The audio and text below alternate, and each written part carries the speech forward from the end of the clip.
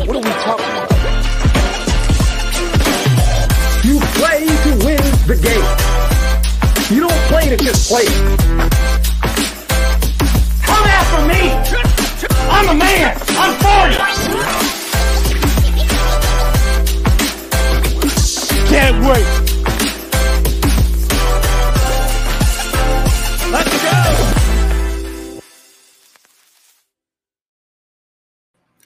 Good morning. Good morning. Welcome. It is Coffee and Sports. It is the morning show here on Sports Empire Network.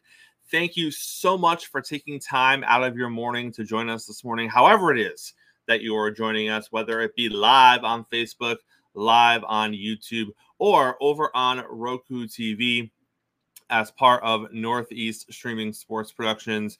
We appreciate you making the morning show a part of your morning. As always, I am Chris. Mo has the morning off, but don't worry, he will be back tomorrow. So we look forward to having Mo back on the show right here with us tomorrow morning. But let's get things kicked off here on a Thursday with a little bit of NFL conversation. And we are going to have that conversation about Brock Purdy. Brock Purdy of the San Francisco 49ers, he is in concussion protocol. He is in doubt for the game this week, a very important game, mind you, as the San Francisco 49ers prepare to take on the Cincinnati Bengals. The Bengals appear to finally be getting healthy. The Bengals appear to have a quarterback in Joe Burrow who is getting right from his calf injury. And the San Francisco 49ers are a team that are on the slide. They've lost 2 in a row. Now they're playing a pretty good Bengals team. It could potentially be 3 in a row, and they may have to do it without QB1 in Brock Purdy. A lot of people are looking at the game last week with the Monday night with the San Francisco 49ers, and they are pinpointing an attempted tush-push situation as to where he potentially got injured, potentially got his bell rang. Again, I will say this before. I said this last time when I talked about the tush-push, and then there was some pushback on it. This is a situation where if you are the Philadelphia Eagles, you've done nothing wrong. You have created a situation, you've created a play that you are very good at, that you are very successful at, that you are very safe when you run that play. Unfortunately, the NFL is a copycat league, and when one team does something successfully, especially at the rate at which the Eagles are doing it, you're going to have other teams that try to replicate that success. And that is what is happening with the tush-push. And we've already seen it before the issue here with Brock Purdy. There were 8 different injuries across the NFL related to the tush-push. Most of them were on offense. There was a couple on defense. No huge names, no quarterbacks. But this is the risk that teams are running with this play, especially when you are a team that doesn't do it as well as Philadelphia, especially when you are a team that maybe doesn't necessarily know how to do it as well as Philadelphia. And I'm not saying it's anyone's fault. I'm not saying San Francisco shouldn't try to run this play. I'm not saying other teams shouldn't try to run this play. What I'm saying is it's because of situations like this that the NFL is going to look at this closer during the offseason, and they're probably going to change something. I find it very hard to believe that we roll into next football season and nothing has been addressed about this play. Now, Mo doesn't happen to think they're going to go out and ban it outright. He thinks they're just going to tweak it a little bit as far as what the formation looks like, what the pushing looks like. I think they're going to outright ban it. I think they're going to look at it and say, nope, not worth it. If you want to do a quarterback sneak, that's fine. You want to run the ball and stack up the running back, that's fine. But we're going to get away from this. That's what my opinion is. Mo thinks they're just going to look at the formation a little bit and tweak that. But either way, we are only 7 weeks into the season. We already have nearly double-digit injuries with teams running this play. I get it it's not the Eagles' fault. And if I'm an Eagles fan, I'm pissed about it. Because I'm like, we found a play that's guaranteed 1 to 2 yards every single time. I think they're like a 96% success clip with it. So if I'm an Eagles fan, I am upset about it. Unfortunately, it looks like this is the way it's trending. It looks like this is the way that it's going. And it doesn't help make the situation or doesn't help make the case any better when now starting quarterbacks are getting injured because of this play and because of this move. Again, if I'm the Eagles, I don't want anything to happen to it. Let it go. Let it ride. But that doesn't appear to be the situation that we're in, and it doesn't appear to be the way that we are moving. But I digress. Let's jump to a happier topic, shall we? Let's talk a little Major League Baseball. JG is about to hop on the show this morning. We are going to have a little World Series preview. We talked yesterday. The World Series is set. It is going to be the Texas Rangers. It is going to be the Arizona Diamondbacks. And in my opinion, and I said this yesterday, I think personally it's going to be a good series. I think that you have two stories individually. If you look at the path that the Rangers took on their way to the World Series, great story. A team that was dominant at stretches during the Major League Baseball regular season. Unfortunately, they kind of collapsed in the last month. They ended up losing the division. And then you looked at when the playoffs started, could the Rangers overcome that? Could they overcome the fact that they didn't win their division? Could they overcome that disappointment? And ultimately, they did. They found in the playoffs what they had in the regular season, and they were consistent, and they pulled through. And they did so against a team that many thought was going to be a good series, but they didn't think they were going to be able to top in the Houston Astros. And then you look at the other side of it, and you can't say enough about what the Arizona Diamondbacks have done on their way to the World Series. They won a series against the Dodgers that no one gave them a puncher's chance to win. They won another series in Philly that even less people would have said they would have even had a chance to win a game in that series, much less the actual series itself. And now they find themselves in the World Series. And like I said yesterday, and I'll ask JG this in a second, I don't know if they have enough juice left in the tank to finish it off, because it took a lot to get to where they are. And sometimes you run out. Sometimes emotions take a toll on you, and you don't have enough left to finish the story. But man, if they do, what a story that is.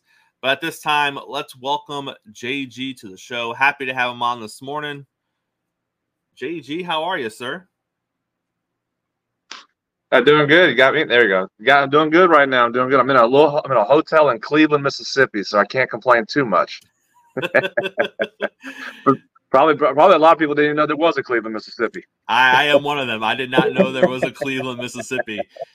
JG, let's start with a hypothetical that became an actuality when the Philadelphia Phillies lost to the Arizona Diamondbacks. We talked about what it would look like as a whole for Phillies fans and their season if that were to happen, and it did happen. And I said yesterday, I chalked their season up as a failure. When the expectation is World Series and the expectation is after you beat the Braves that you're going to cakewalk to the World Series, and then we'll see what happens once you get there, to lose to a team, and not just lose to them, but lose to them the way you lost to them. You went up 2-0. It looked like the series was yours. And then you win the game 5. You're up 3-2. People are like, okay, nice story by Arizona. They won a couple of games at home. There's no way they're going to win back in Philly. And then they win 2 in Philly. JG, you have to look at it as a failure, do you not? In a way, because again, this was supposed to be the year, and I said it was the message they sent was just the year of revenge, to get back to a World Series and be able to win the World Series. So yeah, in a way, this is a failure and a disappointment to that standard they had for 2023. At the same time, I mean, that's why you played the game, though. I mean, Arizona's got to do their part, and Arizona did. They found a way to go to Philadelphia and win the series and advance to the World Series.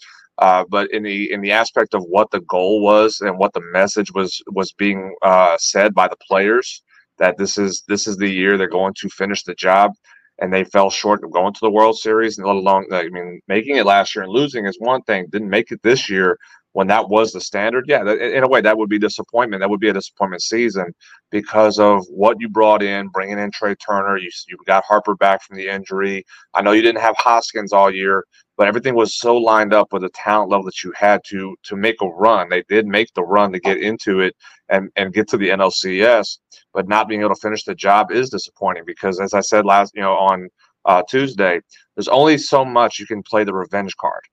That can only be said so many times before it kind of falls like, okay, well, that can't. What's the message now? So they're going to have to kind of regroup and figure out a different message for 2024 to get themselves in that direction and that mindset to compete and be a World Series contender again in 2024.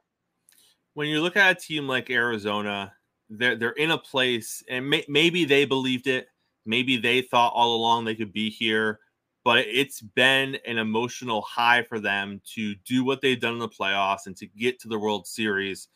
JG, is there something to be said that takes a toll on the psyche of a team?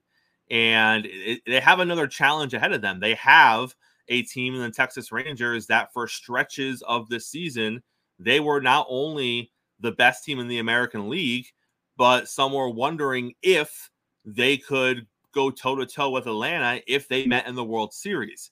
So you're looking at easily the second best team in Major League Baseball at various points this season, and the best team that the American League could have had to offer when all things considered, when healthy. It's another big challenge for them here in the World Series. The job isn't done if you're Arizona, but is it possible they may just not have enough juice in the tank to keep this story going? I mean, yes and no. Yeah, yes, in a way that you've played. It's a long season. You've gotten the 162 games. You played a wild card round, a division series round, and now you're in the championship series round, and now here you are in the World Series. But at the same time, the Rangers went through the same thing. So it's kind of a moot point on that side, on the physical. The emotional side, it can be. You can look at it and say that you're worn out emotionally because of the series that you were in. But at the same time, you look at each other and go, well, we just did it. We got one more to go, and we're on a high right now. We're on an emotional high. You can be emotionally worn out, but still be on an emotional high, and that's what they're going to ride that adrenaline into the World Series, and they're going to do it for 4 to 7 more games. So in the aspect of are they going to be worn out? I think at this point, more so, they're going to ride that wave as long as the series it'll go. And then they're gonna make it a very competitive series. I think they will find a way to make it competitive and shock some teams, shock some people to be able to steal some games and have the chance to win the World Series. They did something that nobody, including myself, thought they could beat Philadelphia in Philadelphia. They did it twice. So are they going to be afraid to go to Arlington? No, they're not going to be afraid to go to Arlington and try to steal a game or two out in Globe Life. But the emotional high wave they're going to be on, that's going to carry them, and will it run out? That's to be determined. There's always that possibility the emotional wave just runs out, and you have that fatigue kick in. But I think there's such a young team. That's one part of it that they're going to dig deep and be able to compete in this series more. So I think the experience is what's going to be the question.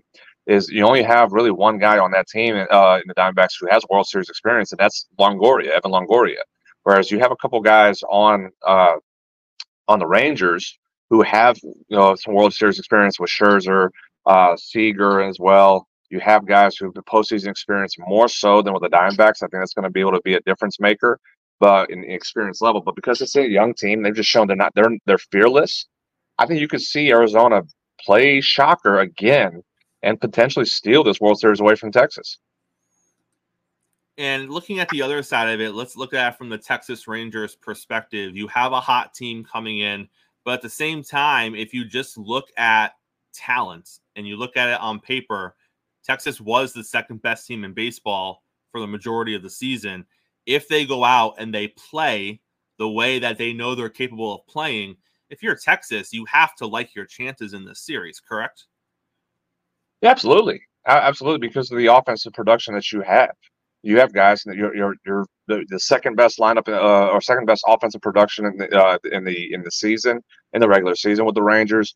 You've proven how you've been able to hit all postseason, and you're getting good quality pitching in from Evaldi, from Montgomery. The third pitcher on the rotation is still the question mark for the Rangers, but the bullpens pitch well too at times. So I think you have a lot going for you if you're the Rangers offensively. This was carried you all year, and it's carried you all postseason too. So that's going to be the continuing force of the Rangers in the World Series. Is are they going to be outslugged? That's for them, and they've done it all postseason. Outslug teams, and they as I used the phrase, they've out Astroed the Astros, and how they were able to jump ahead and make teams have to like force themselves to come back. If they can do that to the Diamondbacks doesn't have the offensive firepower to match with the Rangers. They didn't go slug for slug with the Phillies. They were able to stay with their approach and plan and be able to jump ahead and be able to just spray the ball around the field.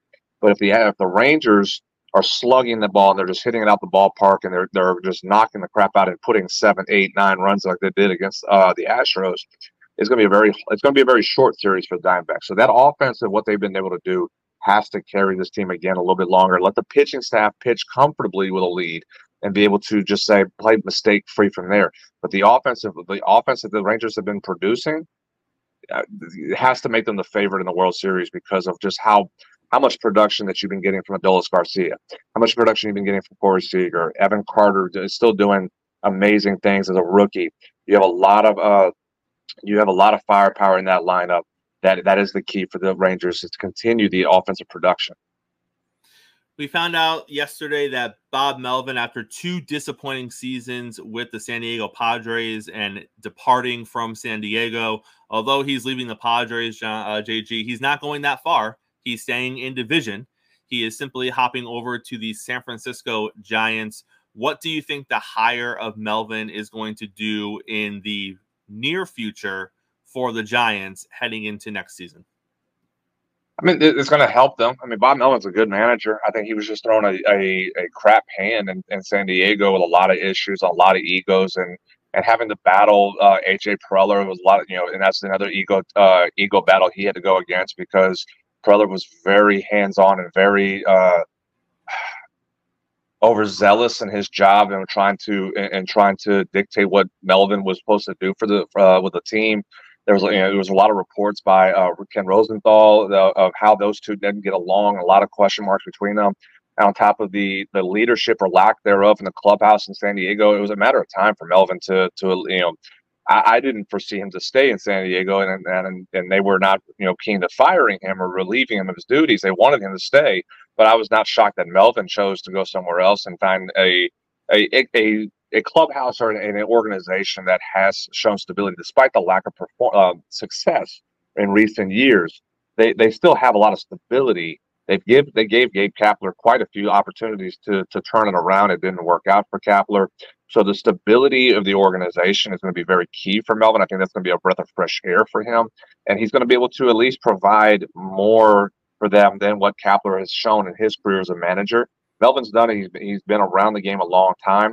That's he will enhance that stability more so and continue to. And as long as they got to spend some more money, they got to improve the roster a little bit more. I know they tried to do that last year with a few moves. Judge was one of them, but it didn't work out. Him staying in New York, so they tried. I mean, that's one thing I'll credit the Giants is that they tried to spend money. They tried to improve the roster. I think they're going to do it again. They're going to try to make their moves to help this team. But Melvin, as a manager, will provide more for this team and this in the organization than what Gabe Kapler was able to do, and that's going to put them in a position where they can compete in 2024 because of the manager's success that they will have out of him. And then last thing, and I have to touch on it because there's not a lot of great news lately if you're a Yankee fan, but reports have come out that the Yankees have opened preliminary conversations with the Padres in regards to Juan Soto. Now, don't get too excited, Yankee fans.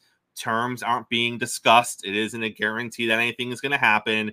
It could simply just be the Yankees called and said, is he potentially available? And then they potentially said he might be. That could literally be all it is. But the fact is, there is some dialogue there, JG, which means if you're a Yankee fan, the next conversation is, what do we need to give up to get him? And that, for me, could be the end of the conversation, because I saw let's not forget what San Diego gave up to get him in the first place. I can't imagine the Padres are going to dump him for pennies on the dollar. So they're going to be looking for something close to the return that they got, if not more, because the kid is 24, 25 years old. He is still young and great. So he may not have done what they thought he was going to do with the Padres.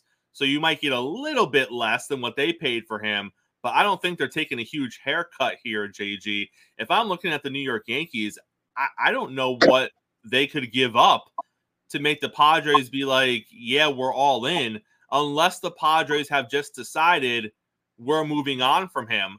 But even if that's the case, I think they're going to have better offers out there than what the Yankees could offer. So I don't really know where the Yankees fall in the Juan Soto sweepstakes, except for the fact that, in my opinion, they're not going to have enough to get him. No, and we've seen the Yankees do stuff like this before, where they put a report. It's a report out that the Yankees are interested in so and so. They're interested in this player. They're interested in this star player, and it doesn't come to fruition.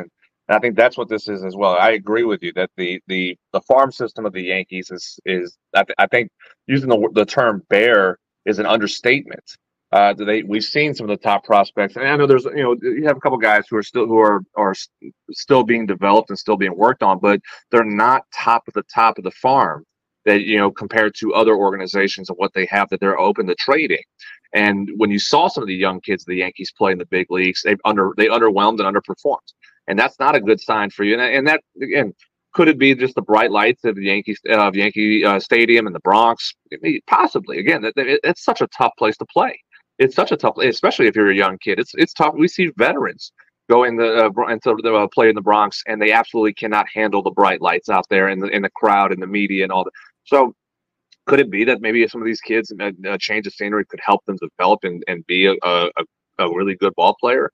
Possibly. But if you're the Padres, are you going to bank on that? No. You need something that's actually been something tangible to see, and what you can actually show production now and production in the future that gives you confidence, especially, as you said, you gave up so much to the Nationals to get Soto that you have to at least get equal value, if not a little bit under what you traded, but it has to be close to the equal value that you gave up to get Soto. If you don't have that, there's no conversation. So a phone call conversation could be this: what would it take for us to give Juan Soto? If I'm Brian Cashman, what would you call on Preller? What would it take for me to get Soto? Well, it's going to take this, and this. Okay, appreciate the time.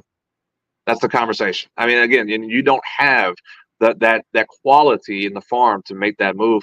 And really, it's going to be more than just money. If you're going to say, well, because he's on arbitration right now, so he's not like he's on a long-term deal that you're going to that if you're the Yankees, say, hey, we're going to pay 85-90% of that contract. Well, you have to rid yourself of that. It's not like it's Bogarts. It's not like it's Darvish or Machado. It's not like it's those guys where the contracts have already been there, and the Yankees are just saying, we'll cover 85-90% of it. We'll just rid yourself of the contract. We'll take it, and here's some prospects on top of it as a kicker. That's not the case for this situation for Soto. So if you're the Yankees, what are you offering? Well, it's a cup of coffee essentially, and San Diego can go down the street and get better coffee than what they're going to get from the Yankees. So I think the conversation was just a conversation to let to leak into the media, so the fans kind of say, oh, Cashman's trying to get Soto. When it doesn't happen, he can turn around and go, I tried. But everybody knows there's just nothing there. That's not enough to get the Padres to even budge on a deal for Soto, let alone even get themselves interested in doing a deal with the Yankees. No, I completely agree with you. JG, before we get you out of here, we got football tonight. It's the Buffalo Bills. It's the Tampa Bay Buccaneers. The Bucs are 3-3. The Bills are 4-3. JG, on paper, this should be an easy win for Buffalo. But since Buffalo beat Miami 3 weeks ago, nothing has been easy for this team. They've lost 2 out of 3. And you could argue that the Giants knew how to run 19 seconds of clock and manage a game situation before the half, they probably would have lost all 3 of those games. Yep. So if you're a Buffalo fan, obviously Buffalo needs to come out and assert themselves early in this game, but they've proven the last 3 weeks they struggle to do that. JG, do the Bills get on track tonight and beat a team that on paper they should handle pretty easily? Or do you think Baker Mayfield has a chance to get the Bucs to 4-3 over the Bills? No, I think the Bills being embarrassed, and I know it was a close game, but they were embarrassed by their rival in New England, and which should have been an easy win, but the turmoil that the Patriots have been dealing with, and the question marks of not only Mac Jones, but for Bill Belichick, is how long is he going to be the coach in New England? And also they turn around and they get him an extension, and then what do they do after that? Oh, they go and beat the Buffalo Bills. So I think the embarrassment of the Bills is going to kick in, where there's going to be some pissed off guys on that team. They're going to take it out on the Buccaneers. They have to. They have to show some pride. That's the biggest question. The biggest, motivator right now, if you're the Bills, is pride in your performance. And right now, you can't say that has been the case. Even despite beating the Giants, there hasn't been a lot of pride in what you're supposed to be. You're supposed to be a Super Bowl contender. So this is in a way, a pride game, a must-win game for self-motivation, self-perseverance, preservation, that you have to go out and not just win this game, but you got to beat them by 10. Buccaneers, they're looking at it and saying, well, hey, we keep playing, we can win our division. The division's terrible, so you're going to have both sides very motivated, and I think in different aspects, where the Buccaneers was like, we can still control this division, whereas the Bills, knowing that the Dolphins, even though they beat the Dolphins earlier, they have to continue to show that they are one of the top teams, not just in the AFC East, but in the AFC. That was supposed to be their goal. That was this again. It's every year so far we've heard Super Bowl for the Buffalo Bills, that they have the talent to do so, and they do have the talent to do so. But at what point is pride in your performance matters most, and being self-motivated to do your job? And that's been the biggest question mark so far. So I think you'll see a Buffalo Bills team that comes out on fire. They have to, first off. And I think even if it's a close win by Buffalo, I'm not happy about that, because at some point you got to look in the mirror and say, are we a good football team, or are we a contending football team? You can be a good team and still not be a contender. Buffalo has to look in the mirror and see themselves as contenders for a Super Bowl. If they're going to kind of be underperforming like they have done the last 3 weeks, and if it continues even with a close win and it's a sloppy win, you got to look yourself in the mirror and say that we're not contenders. We're just a good team. And that's unacceptable for the Buffalo Bills, as what it's been. It's been that way for years. No, 100%. And, Buffalo's the better team on paper, but I'm not trying to take away from the Bucs. The Bucs have a decent defense. They have pieces on defense, and they have pieces on offense too. They have a decent receiving core.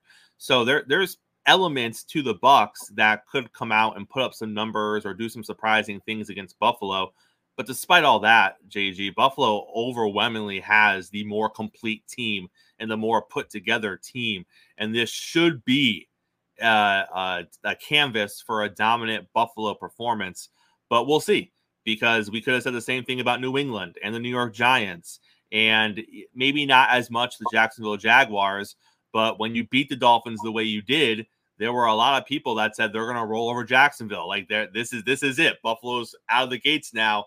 They're ready to go. And then it just has continued to be a bigger struggle week after week after week. And I agree with you completely. If they win this game 21-20, you're not going to feel much better about Buffalo coming out of this game. Like, this isn't a team you beat 21-20. They'll take the win.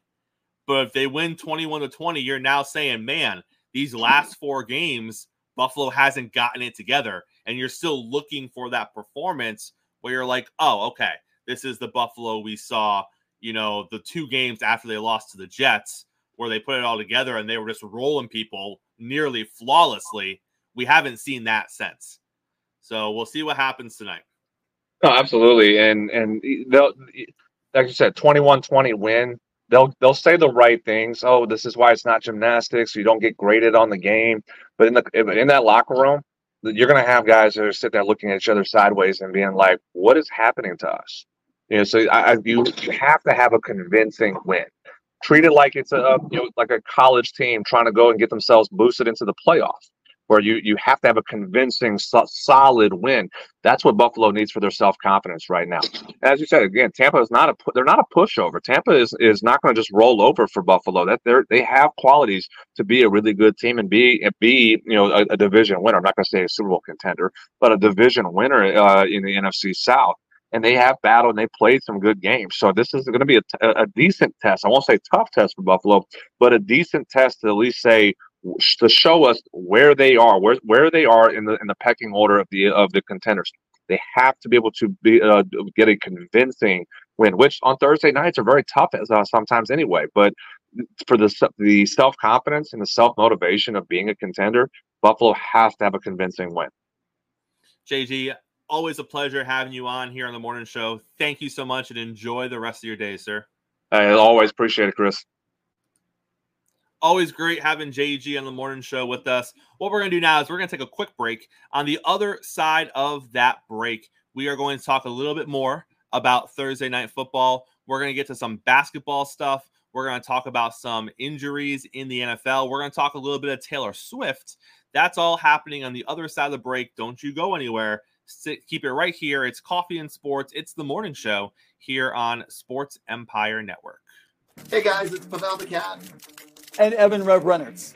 And we are Two Guys in Hockey Talk. We are here every Wednesday night at 7 p.m. Mountain Standard Time to talk all things hockey. What do we talk about, Evan? We talk KHL, AHL, ECHL, every HL hockey league you can think about, prospects, juniors, even the Professional Women's Hockey League. Yeah, we love it. And we have a website, Two Guys in Hockey Talk. So give us a follow. We got articles on all things related to hockey, and we're writing all throughout the season. So make sure you tune in. We're also on X or Twitter. You can find me at hockey_2, and you can follow me at RevanEv. Or you can also go to twoguysandhockeytalk.com to follow everything. We love hearing from you guys, so make sure you tune in, comment, like, give us a follow on our Facebook and YouTube page. We love hearing from you guys, and it's a blast talking all things hockey. Right, Evan? Hey, man, it is. So, as we say every show, in the meantime and in between time, keep your sticks on the ice. Cheers. Cheers.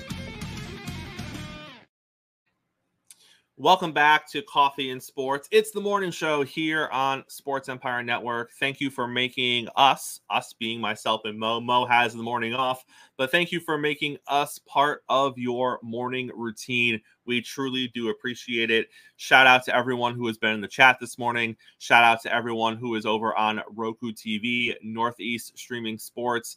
Happy to have you here. Shout out to our audiences on YouTube and Facebook.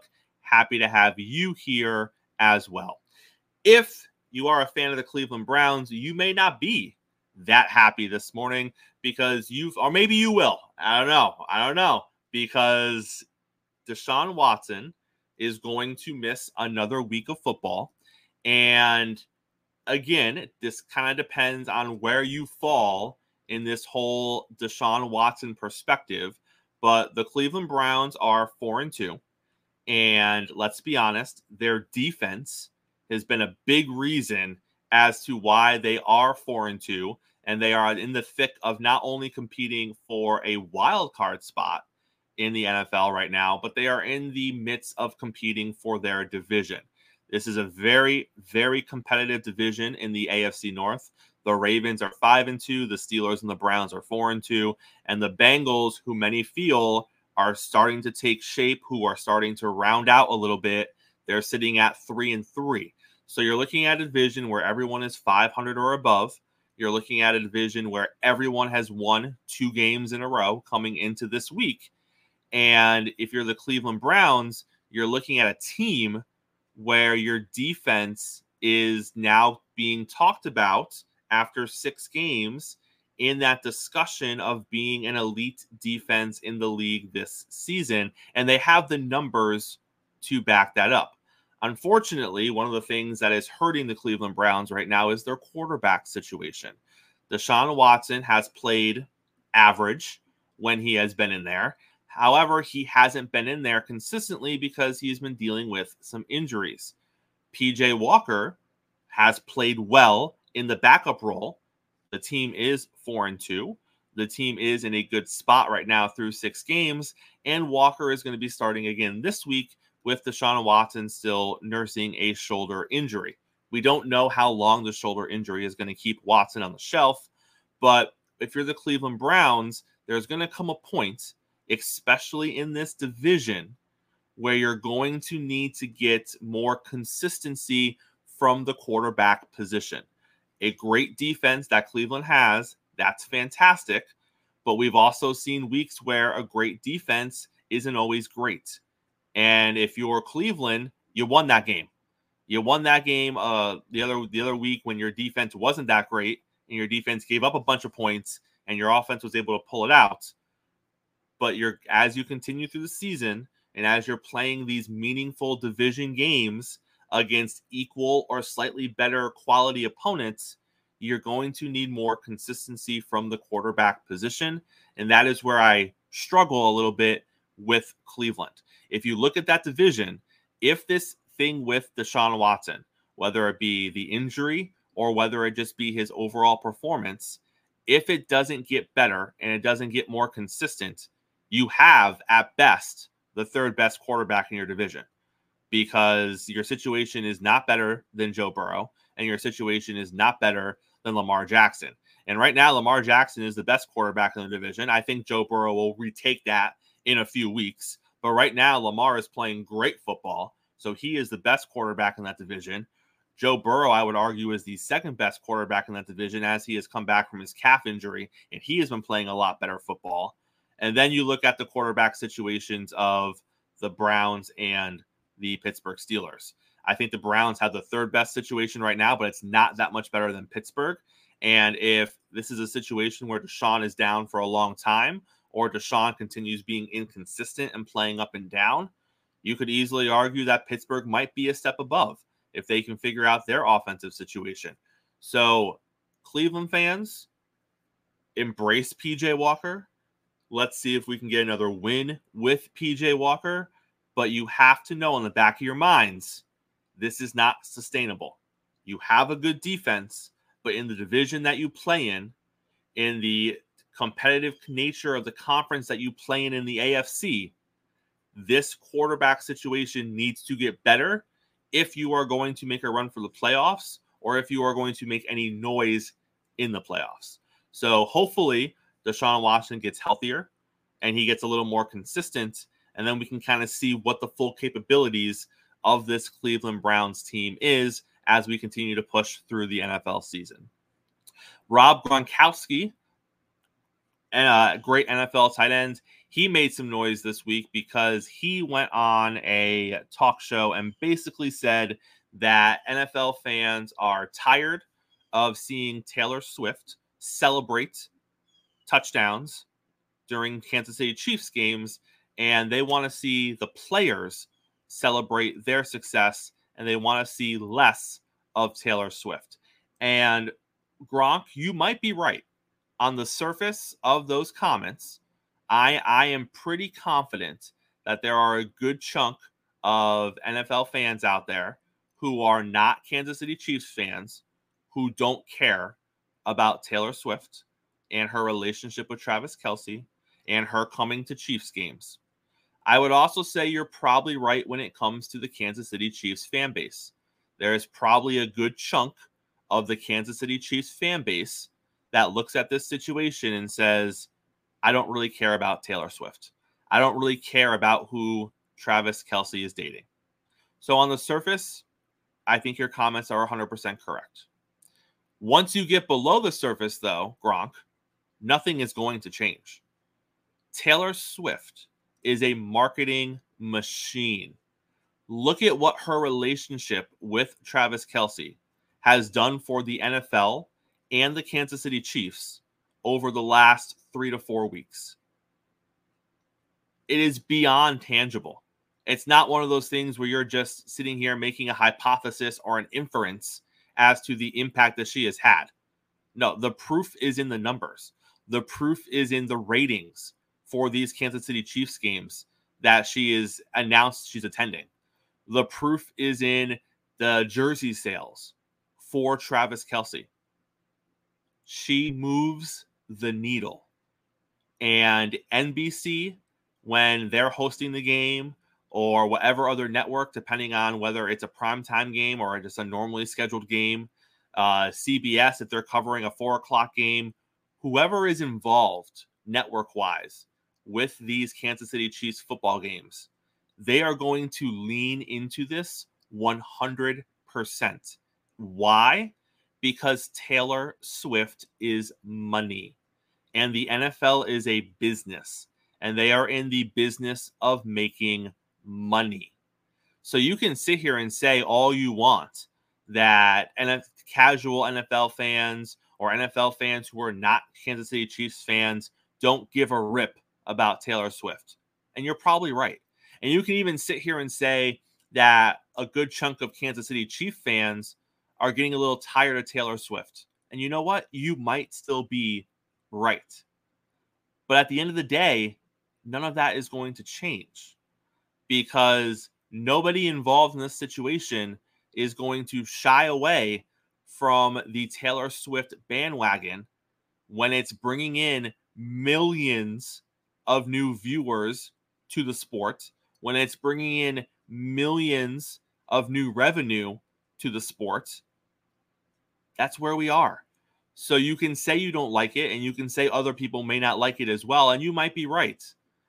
But don't think it's going to change anytime soon, because the league is a business and Taylor Swift is money. And they are going to continue to ride that Taylor Swift train, because I'll tell you right now, nobody is turning off Kansas City Chiefs games because they cut to Taylor Swift 15 times during the game. If you are tuning in to watch a Kansas City Chiefs football game, you may sit there and say you're tired of seeing Taylor Swift, but you're not turning off the game. And in fact, more people are tuning into the game because they're cutting to Taylor Swift 15 times during the game. So you can be upset about it. You can say we don't want to see it. You can say that the focus needs to be more on the players, but nothing is going to change as long as Taylor Swift continues to have the positive financial impact that she is currently having on everything she touches related to the NFL. And it's okay to be mad, but at the end of the day, business is business, and Taylor is good business for the National Football League. All right, 2 more things before we get out of here today. The first of which, the NBA has announced that they are going back to the old All-Star game format. That being a situation where it is the East versus the West. They are going to step away from the captain business they have been doing for the past handful of seasons. And for me, not being the biggest NBA guy out there, I'm sure Mo will have a bigger opinion on this than I do, but I'm all for it. I am all for it. I thought the captain stuff in the NBA, as a casual NBA fan, I thought it was interesting the first couple of times they did it. But again, for me, when it comes to an all-star game, I look at it and I say to myself, am I going to watch the actual all-star game itself? And when they were doing the captain thing, I was intrigued. I watched the first couple of like the live drafts they did where the captains were picking the teams. And I think I also watched the first couple of all-star games when they did that. But then I realized it was the same stuff. It was the same end product as far as the NBA all-star game is concerned. And I stopped caring again. And as the whole captain picking, all-star picking process has become a little more convoluted over the past couple of seasons, I stopped caring even more. Going back to the more traditional East versus West, is it going to bring me to the All-Star game? Probably not. Am I going to make it a point to see who made the All-Star game? Now that's more of a traditional situation. Yeah, I probably will. But at the end of the day, the NBA All-Star game is not bringing in numbers. It isn't must-see TV. I think that they're trying to figure out ways to get back potentially to that. And this might be the first baby step in the right direction, but I think it has a long way to go. So I like the move because I think it could open the door for big more changes to come that would benefit the All-Star game as a whole. But as a whole, I don't foresee the All-Star game ever being in, the 2020s what it was back in the 90s. So good job by the NBA for acknowledging that maybe the whole captain thing has run its course and going back to something a little more traditional. But aside from that, I don't think it's really going to move the needle in any meaningful sort of way. And that brings us to Thursday night football. JG and I talked about this a little bit earlier on the show, but we got the Buffalo Bills and the Tampa Bay Buccaneers tonight. The Bucs are 3-3, and they are right in the mix for their division over in the NFC. If you take a look at the NFC South going into this week, the Falcons lead the division at 4-3. The Bucs are right behind them at 3-3. The Saints are 3-4. And then the Panthers are 0-6 on the bottom. But when you're looking at the Falcons, the Bucs, the Saints, those three teams are right in the mix. So Tampa Bay is a contender in their division. They may not be a contender for winning a Super Bowl or getting to a Super Bowl, but they are a contender in the NFC South, and that matters. When you're looking at the Buffalo Bills on the flip side of things, Buffalo is sitting second in their division behind the Dolphins. And after Miami lost to the Eagles, if you're a Buffalo Bills fan, you're going glass half full. You are okay with your situation. You're a game behind the Dolphins. The Dolphins already lost to you, and the Dolphins are coming off a loss to another potential playoff team. And if you're a Buffalo fan, you view yourself as a playoff team. So if you're Buffalo, you're looking at it like, hey, let's go take care of business tonight on Thursday Night Football. The Dolphins have the Chiefs coming up in a couple of weeks. If the Dolphins beat the Patriots this weekend, maybe they lose to the Chiefs in 2 weeks. That's another potential playoff team that they're facing. They haven't beaten one of those yet. If the Dolphins lose to the Chiefs and we handle our business for the next 2 weeks, boom, we're back in first place. That's the glass half full approach if you're a Buffalo Bills fan, and that's not an illogical place to be.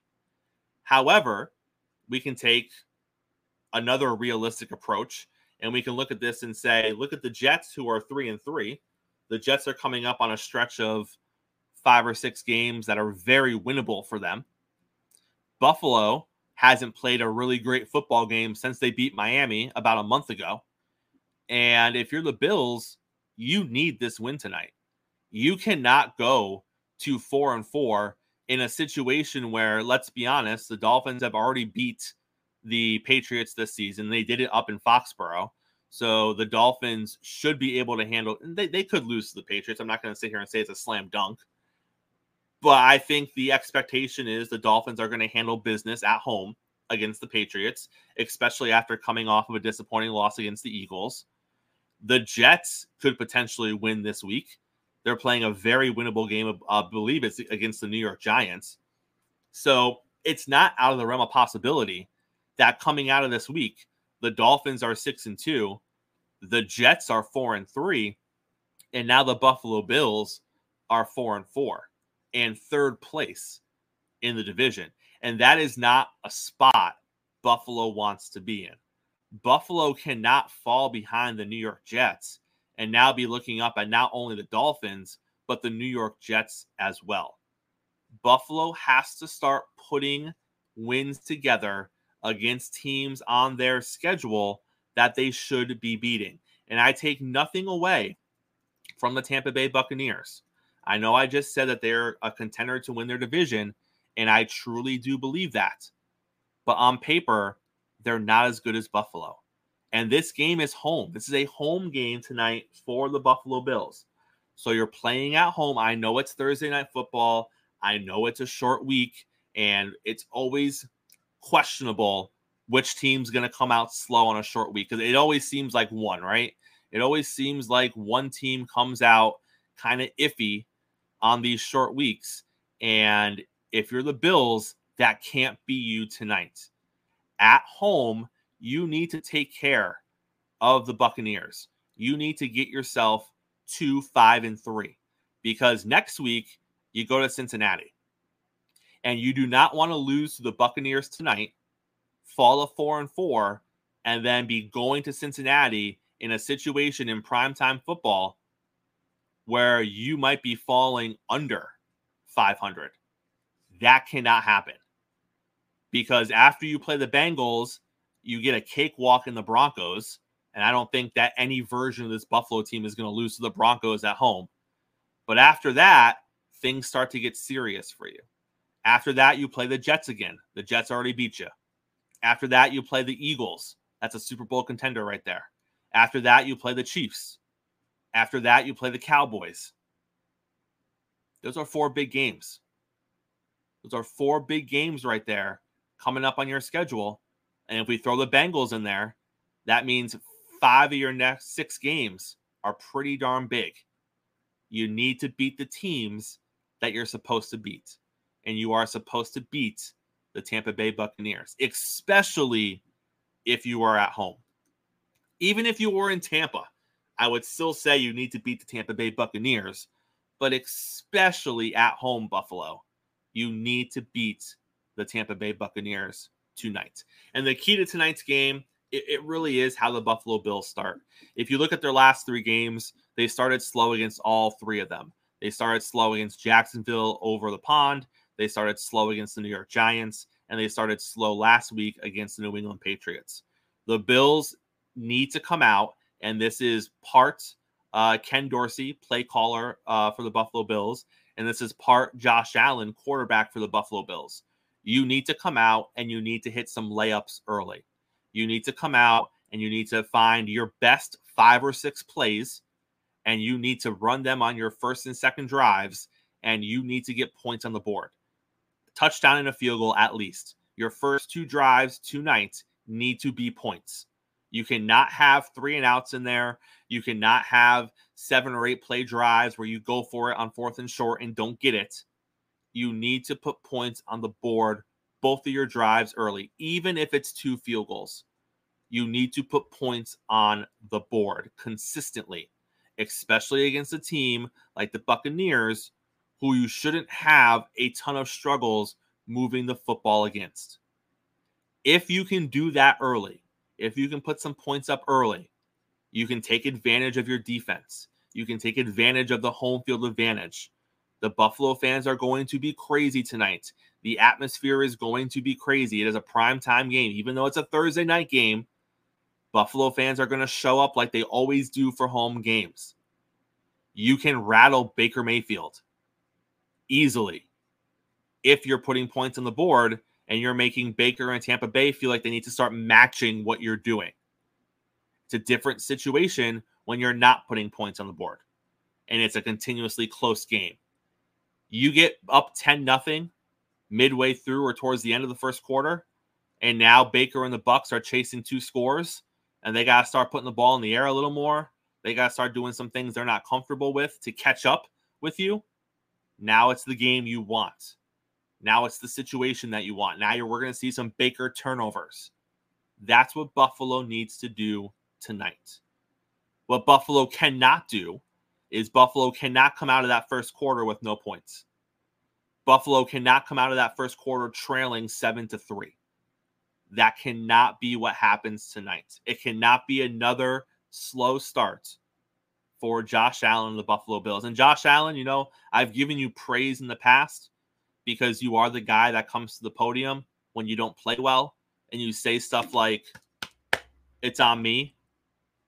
I played like last night or tonight. I need to play better. But there comes a point, Josh Allen, when I don't care anymore. It's great that you're taking accountability, but there comes a point where you need to go out and just play better. There comes a point where you need to stop making the foolish plays that are potentially hurting your team from getting to where you need to be. Tonight is a chance to reset for the Buffalo Bills. Buffalo goes out tonight and wins this game 28-10.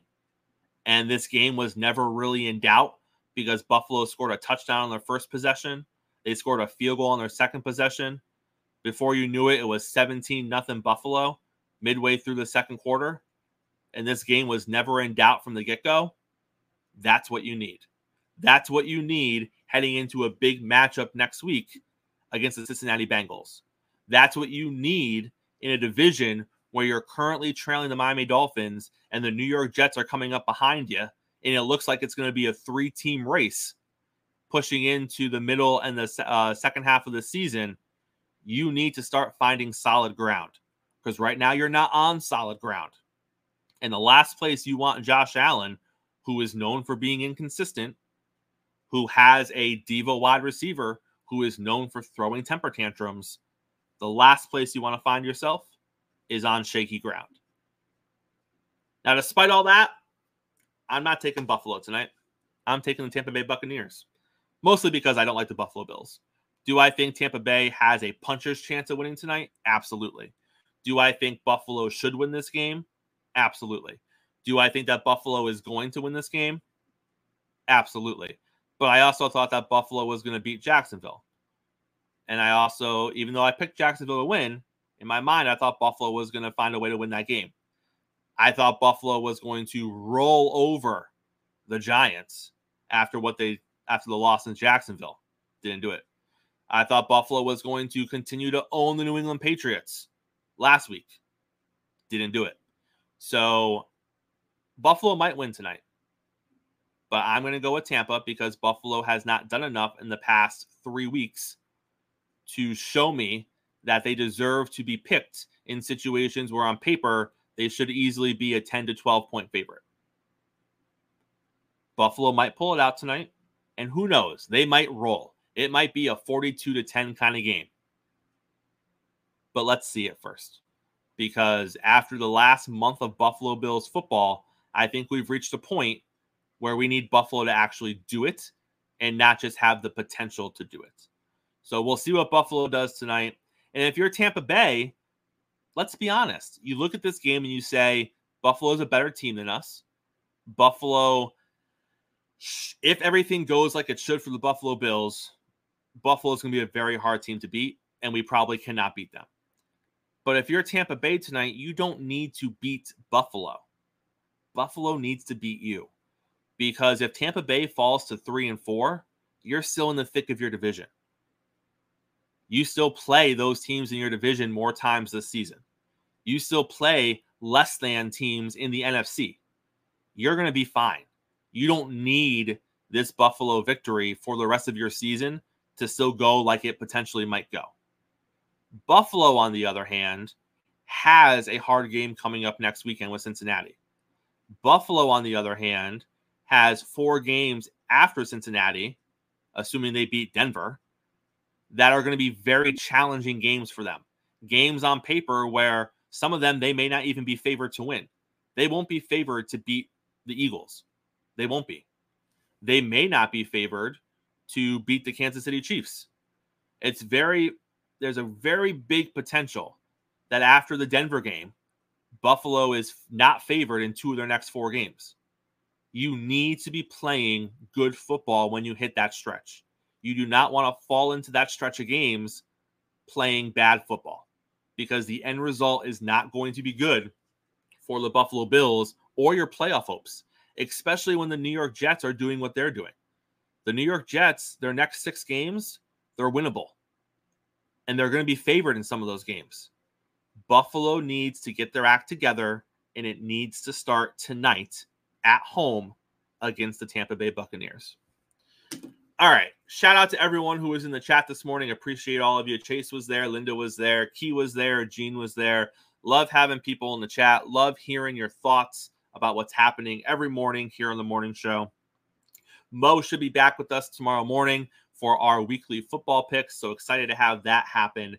But yeah, again, thank you for joining us here this morning on Coffee and Sports. Make sure you tune in tomorrow, same time, same place. It's the morning show. It's Coffee and Sports here on Sports Empire Network. We will see you same time, same place tomorrow.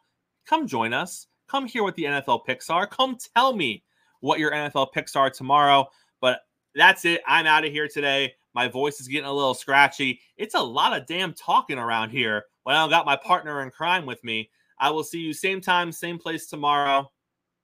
See you then.